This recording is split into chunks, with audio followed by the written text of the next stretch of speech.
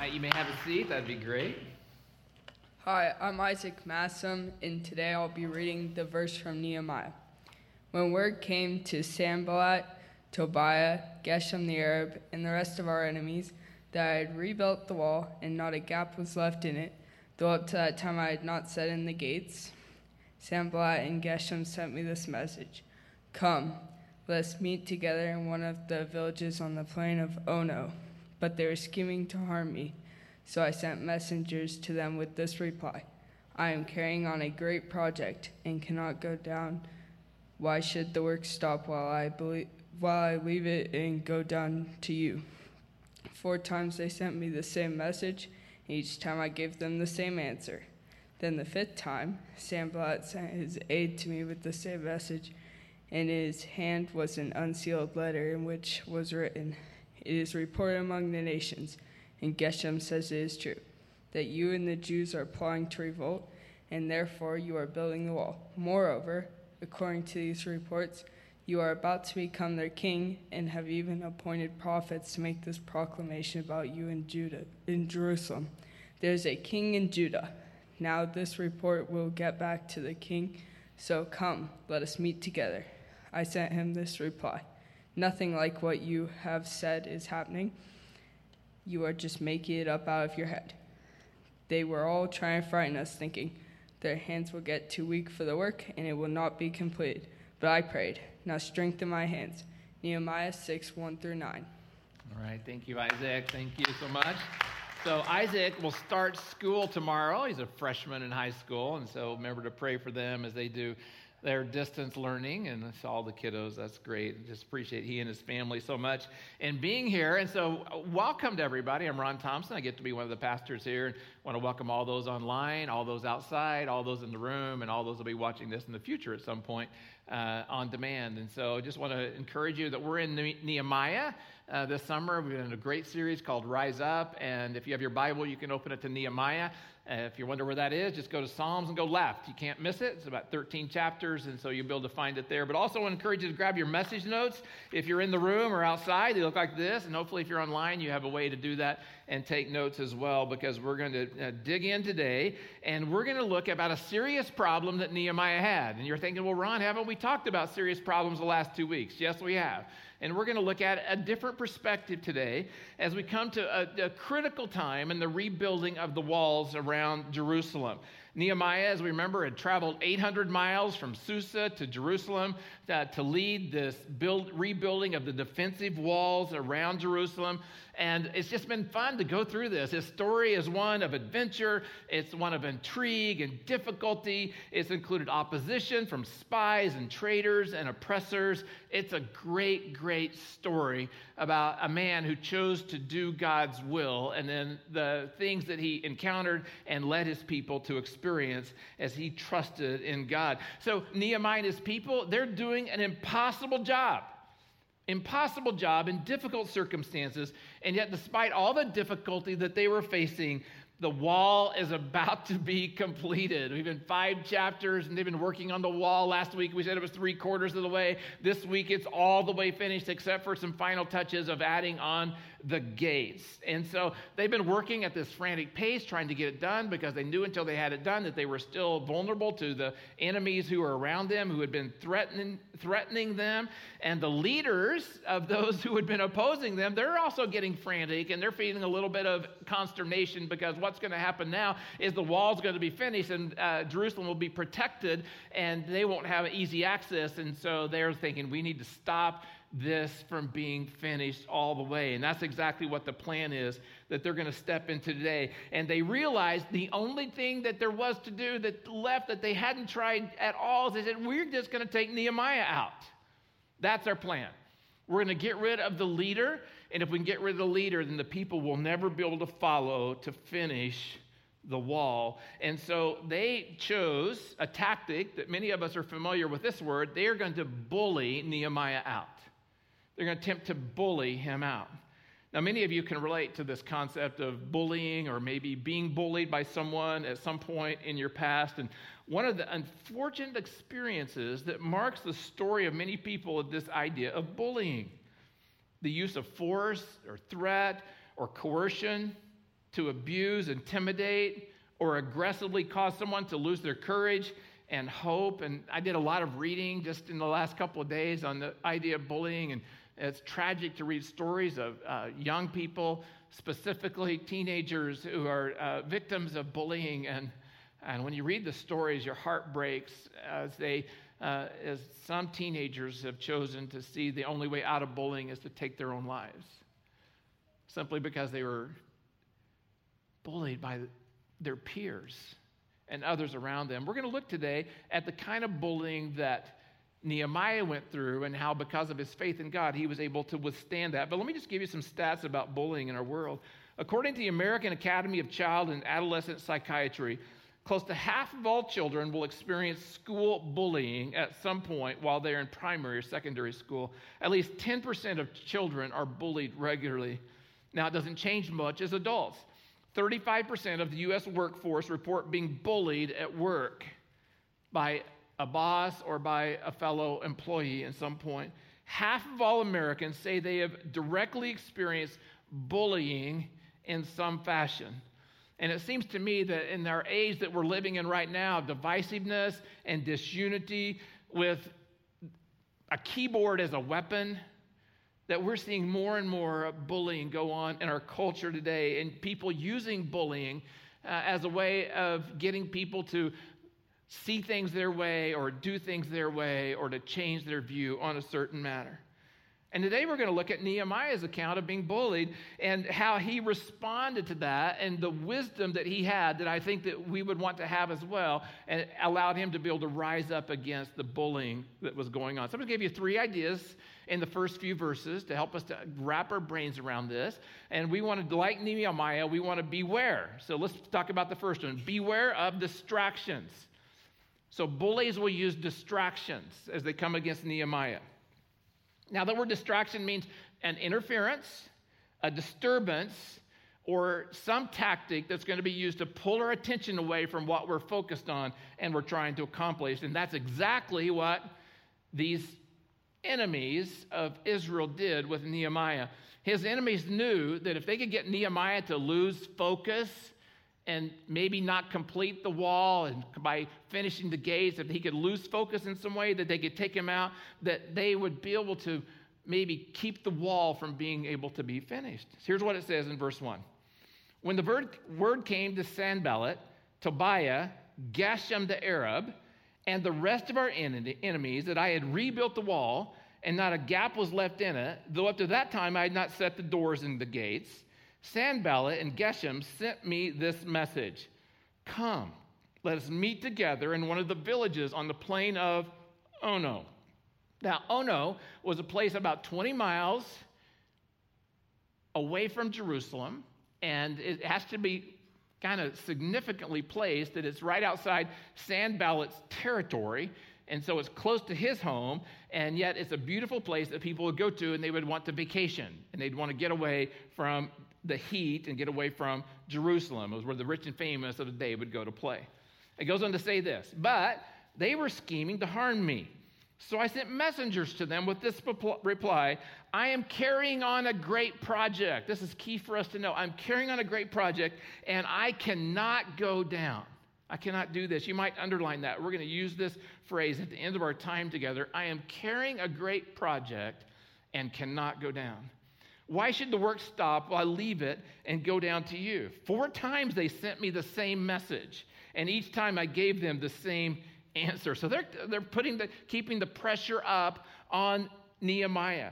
And I'm sure that in part of the way that they would do this, if you were doing it today, they would send with the first invitation, they would send a travel brochure and say, look at this, and isn't it beautiful? And maybe the next invitation would include a YouTube link, and so that they could go and watch YouTube videos of how beautiful it was at Ono. And then they would send them to their Instagram page and say, look at all the beautiful pictures of Ono. Don't you want to go to Ono?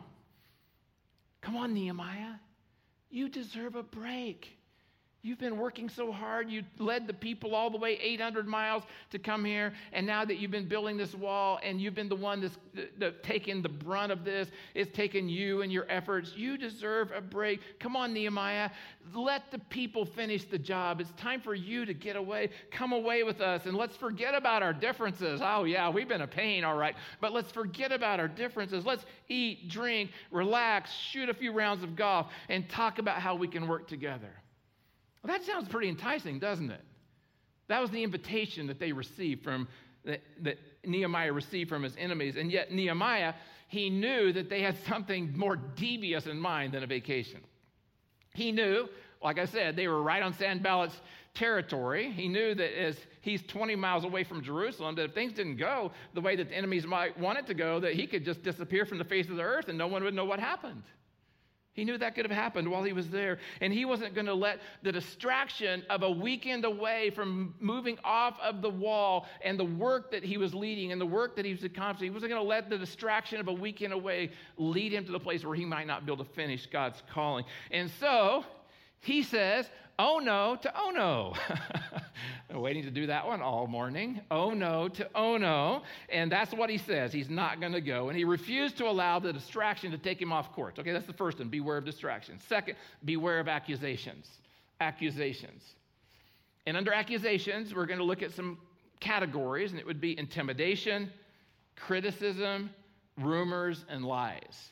So accusations that came against Nehemiah from this group that were trying to take him down. They were trying to bully him. And so they were trying to use gossip and rumor, intimidation, and accusations against him. Okay, so let's just go on to verse 5 then. Then the fifth time, so the previous four, he said no. The fifth time, Sanballat changed his tactics and sent his aide to me with the same message. And in his hand was an unsealed letter. In his hand was an unsealed letter. This is an important detail that we need to get here. Up until now, the other four were sealed. So I don't know about you, when I go to my mailbox and there's something in my mailbox and it's not sealed, I wonder how many other people have looked inside. And that's exactly what's happened here. So they on purpose sent an unsealed letter, and now they didn't have trucks, they didn't have planes, and they didn't have the ways that our mail is delivered today. It was delivered by hand, and usually it meant that someone would walk, and so someone's walking from 20 miles away with a letter, and it's unopened. So first of all, the person who's delivering it, the aide, is going to read it. And then it's kind of like the aide would then tell everybody in every town he went through or every farm he passed by, guess what's in this letter? Guess what's in this letter? So it was unopened so that he could share with everyone else what exactly they were saying about Nehemiah as they were slandering him. And before long, the letter went viral before it ever got to Nehemiah, before it ever got to him. And it says this, in which it was written, it is reported. Why don't you underline that? It is reported among the nations, and Geshem says it is true, that you and the Jews are plotting to revolt. And therefore you are building this wall, part of your, revolting, your revolution. Moreover, according to these reports, you are about to become their king and even appointed prophets to make this proclamation about you in Jerusalem. There is a king in Judah. Now this report, we'll get back to the king, talking about the king of Persia. So come, let us meet together. Nehemiah gets that letter and he says, I sent him this reply.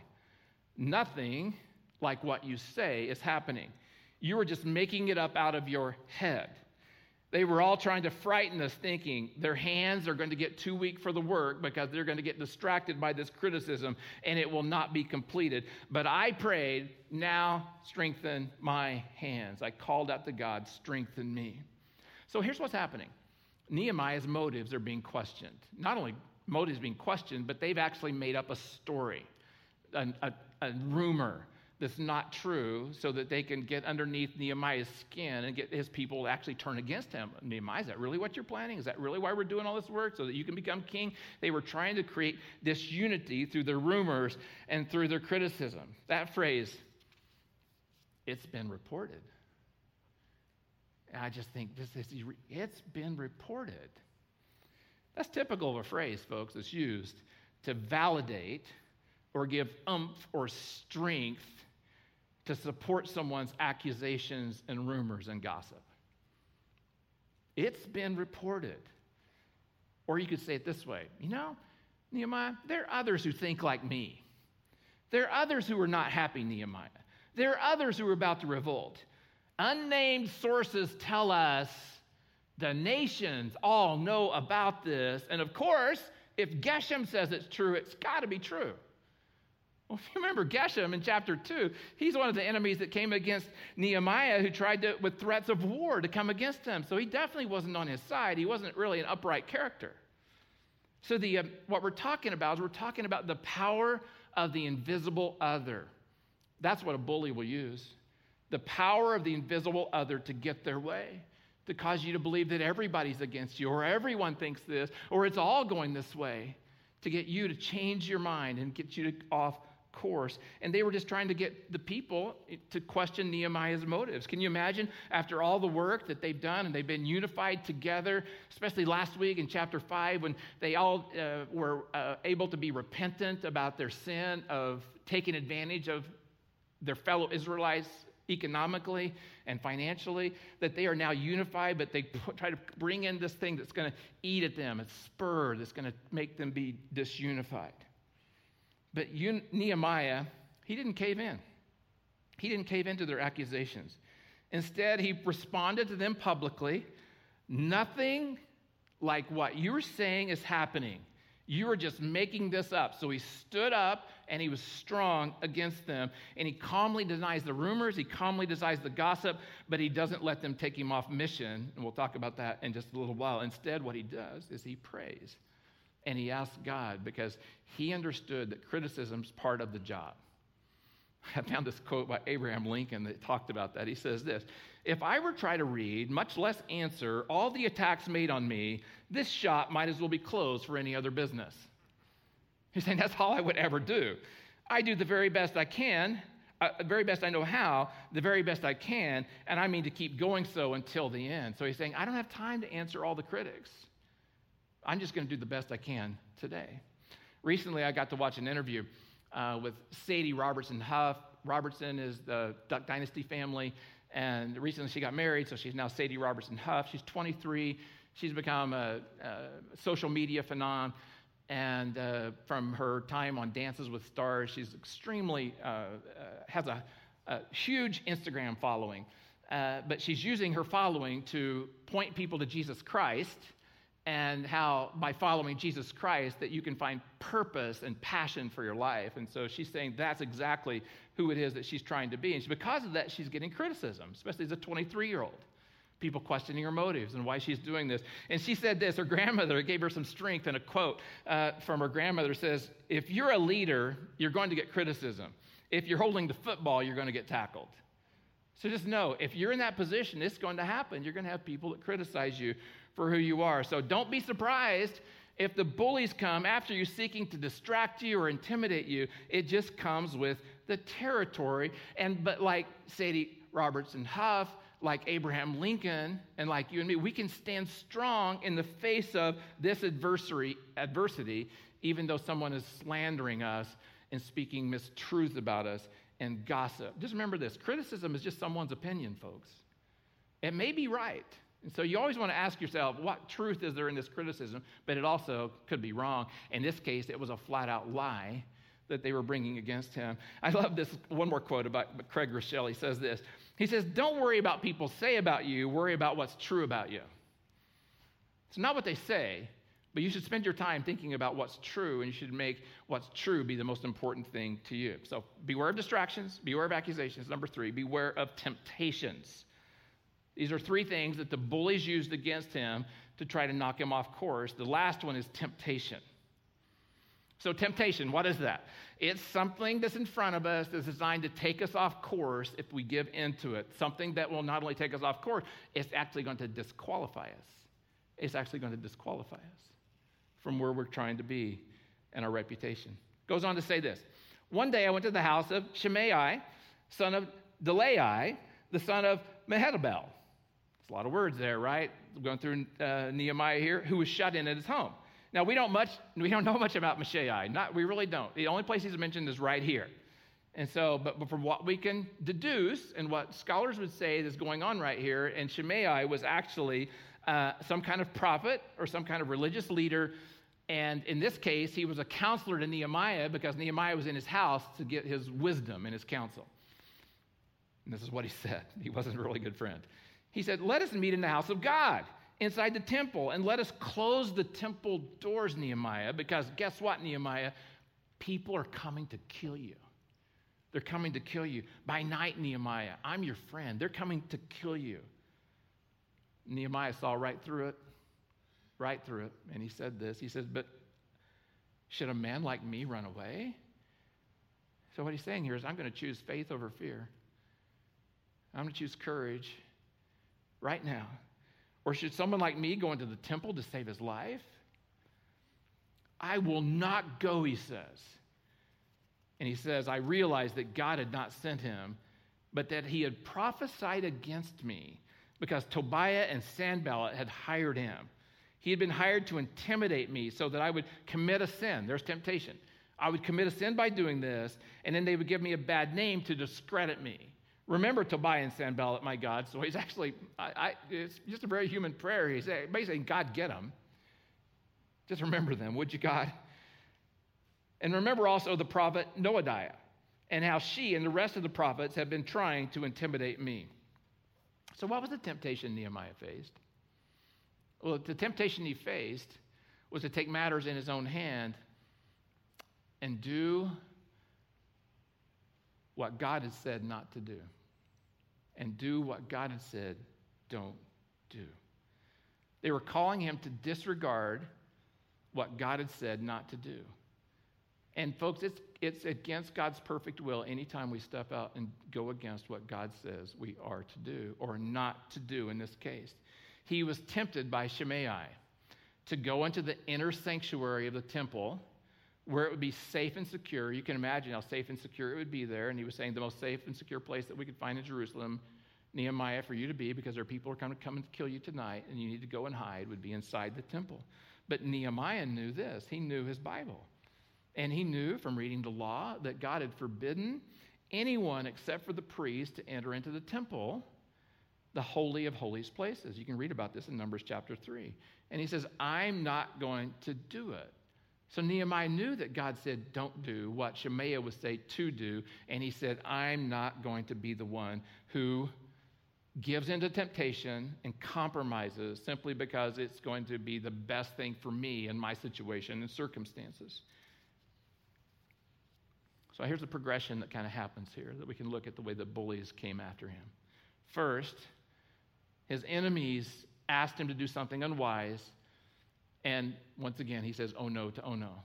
He says, I can't go and be distracted. I can't leave the wall. There's too much work to be done, and I can't take a chance of what might happen if I'm away. Second, his enemies tried to harm his reputation. So they put out criticisms, and they spread rumors and accusations, and they tried to harm his reputation. And basically what Nehemiah says, he says, I'll show you my integrity and I'll show you my character by the strength of my resolve to finish the wall and what God's called me to do. And then third, when number 1 and number 2 didn't work, they go for the inside job, and they bribe someone close to Nehemiah, a prophet of the land, to convince him to sin against God, so that then they could publicly, do you think they were going to let this slide? No. Then they could publicly humiliate and discredit him before the people because of his sin. And he says, I'm not going to respond in fear. I won't sin against my God. I will respond in faith. And he could do all this because he, as we've learned, is a man of wisdom. Now we get to the verse that I've been looking forward to the entire series so far. We get to verse 15. So verse 15, it says, so the wall was completed on the 25th day of Elul in 52 days. 52 days. This is a superhuman achievement considering the tools and the resources and the technology that they had of this day. So I'm going to show you some pictures of the wall that we've been able to find. And these are recently archaeologists have unearthed sections of Nehemiah's wall. And in 2007, I think, is when the first section of the wall was actually unearthed. And so here's a picture right here that shows, we're in Jerusalem right now. They've dug down, and it shows you a picture of the base of the wall. This isn't the entire wall. This is just the base of the wall. Now, scholars say, from the finds that they've been able to make, that the wall is anywhere from 8 to 15 feet wide, so it varies in different places, 8 to 15 feet wide. It's anywhere from 25 to 38 feet tall, so it varies in certain places, but it's 2.5 miles long. And it says that they completed the wall in 52 days. Now, we don't know the condition of the wall when they got there, but it says it's in complete disrepair and it have no defense, so it has to be in pretty bad shape. And Nehemiah and his folks have been able to engage and finish this project in 52 days. There's one more picture I want to show you. Once again, it just shows you the magnitude of what the experience was and what they were going through. Yeah, right there. So we see this, once again, this is just the base of the wall, and you can see this in Jerusalem today as they were looking at that.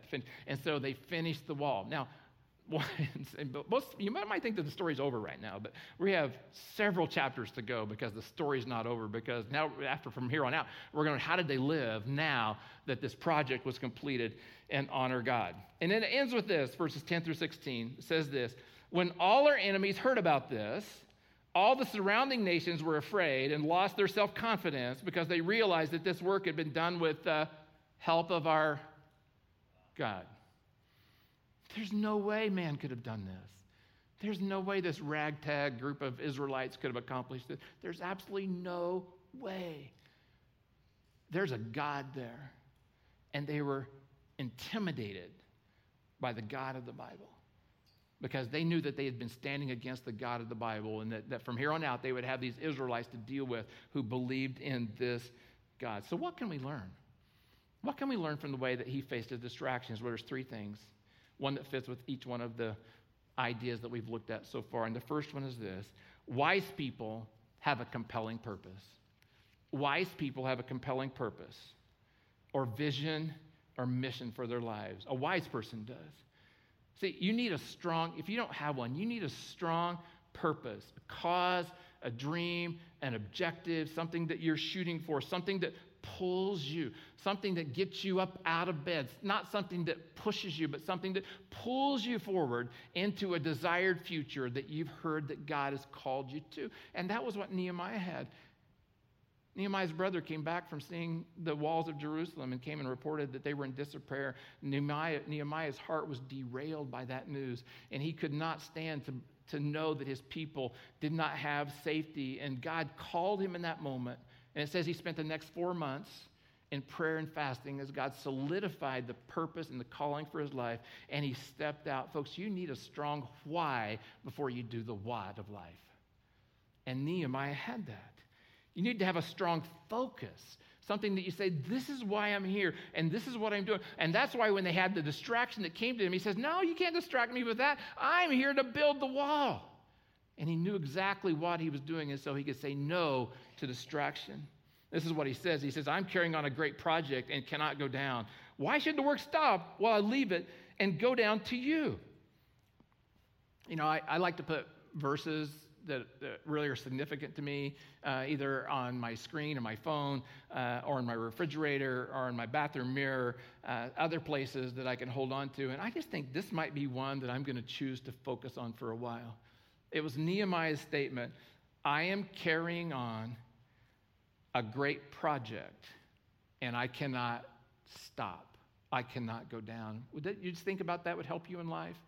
If you face temptations, you face distractions, you face criticisms, just remember, I am accomplishing, carrying on a great project, and I cannot stop.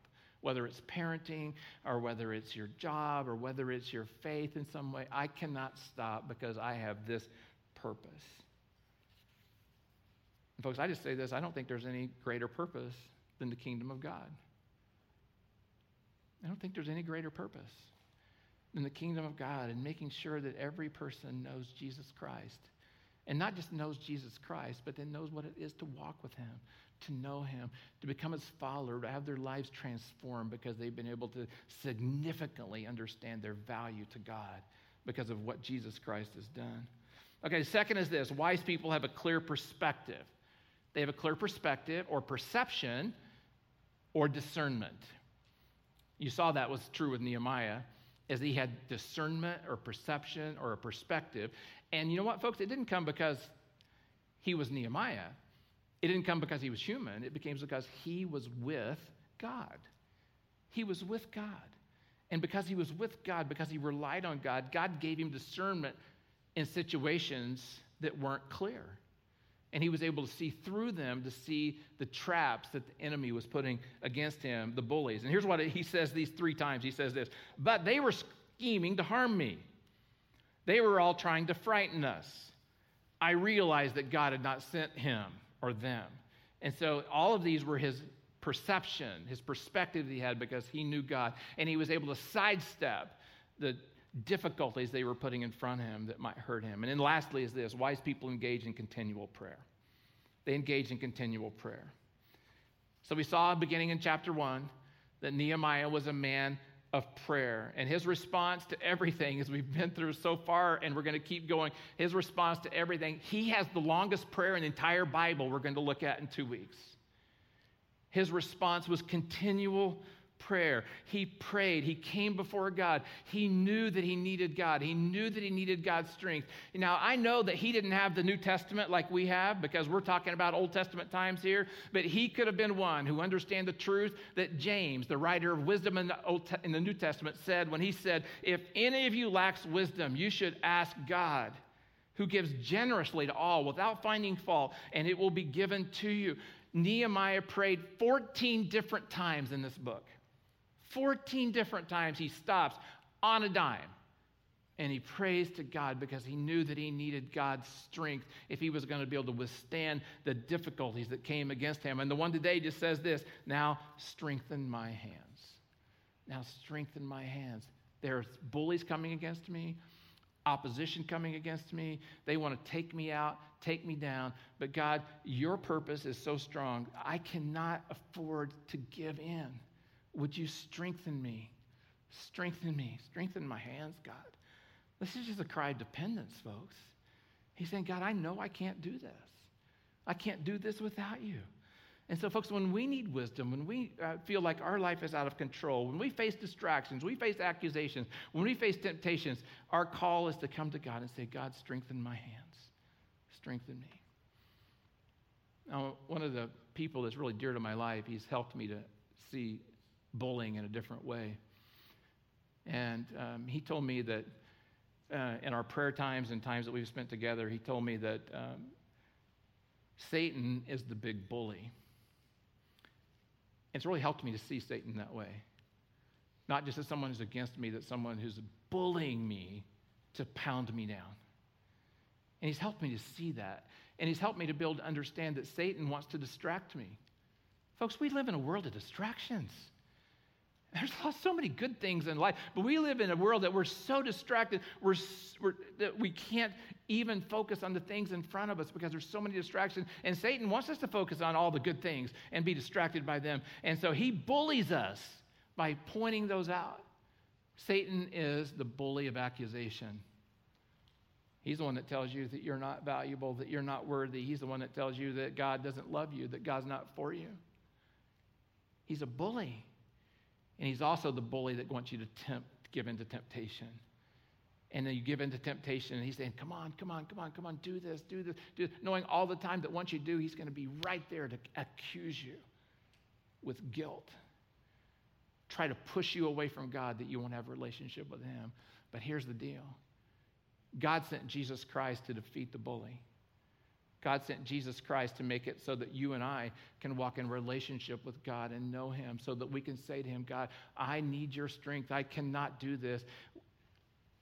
It says if we resist the devil, he will flee. So resist the bully. By his power, he will flee. And that's what he calls us to. Jesus Christ made that possible. I'm going to ask you to bow your heads and we'll pray together. God, I love you so much, and I just love everyone in the room. I see people in the room, haven't been here for a while. People haven't been here since March, and just keep coming and coming. God, I just thank you so much for your personal attention to us in every way. And so I want to pray for us now. First of all, I just want to pray for anyone in the room who's currently or has experienced bullying. I just want you to know that God's there for you. And all bullying is designed to make you doubt your value, to question your identity. I just want to ask it, just if you could recall these words that God says to you in Psalm 139. He says, I have made you. I've formed you in your mother's womb. You are precious to me. You're beautiful. That's God's message. And he showed us how much he loves us when he gave Jesus Christ to come so that we could have life. And so I just pray that you would be able to embrace that love and not the message of your bullies. And God, I also know there are people in the room that are watching online who will see this in the future who have never said yes to you, never said yes to Jesus Christ. And I just want to give them opportunity today that you sent Jesus to defeat Satan, our greatest enemy, the bully who comes against us. And that when you went to the cross, Jesus, that you said it is finished. And that salvation has been won for all people, all who say yes to you. Say yes to you for forgiveness, yes to you for life, yes to you for purpose. And God, I pray for each of us that we would be able to embrace that yes and walk with you. And God, I pray now that you would give us wisdom. You'd help us remember what we talked about today and how distractions can take us off course, how accusations can take us off course, and how temptation can take us off course. And I pray that you would help us to live like Nehemiah. Strengthen my hands, oh God. The purpose you've given me is too great. I cannot stop. I must keep moving forward in the direction you've called me to go. I say in Jesus' name we pray. Amen.